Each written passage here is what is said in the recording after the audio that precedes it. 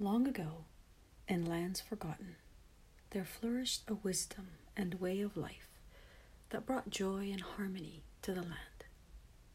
All was in communion with the divine. All were in communion with the self. It was a glorious time of reconciliation and expansion, and the heart of the people was filled with joyous gratitude.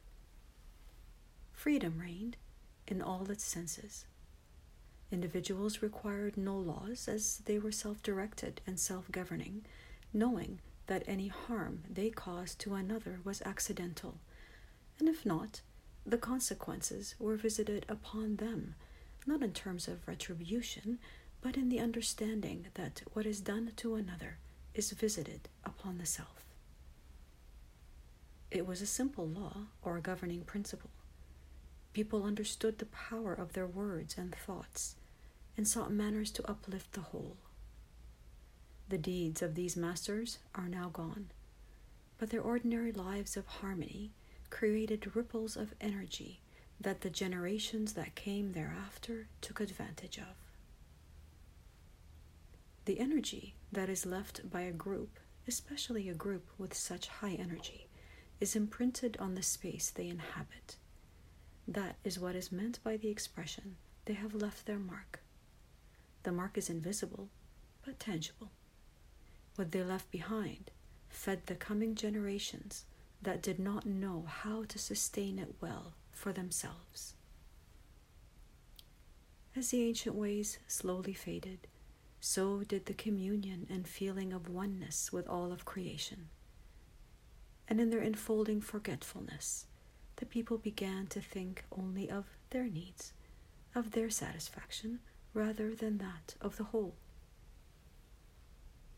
As they cut themselves off from the whole, they dismembered the society and the body of God that it comprised, for it was the body of God. They did not understand this. In the same way that a physical body can be dismembered by its individual parts, so can the body of God, composed of its creations, also be similarly dismembered. It was a painful process, but one allowed to happen, for the wisdom understands cycles, rhythms, expansion and contraction, dispersion and cohesion. Nothing is permanent in the universe, and all dances to the beat of the rhythm of love. This disunion brought discord, and with it, a deepening of the separation. And with separation came fear.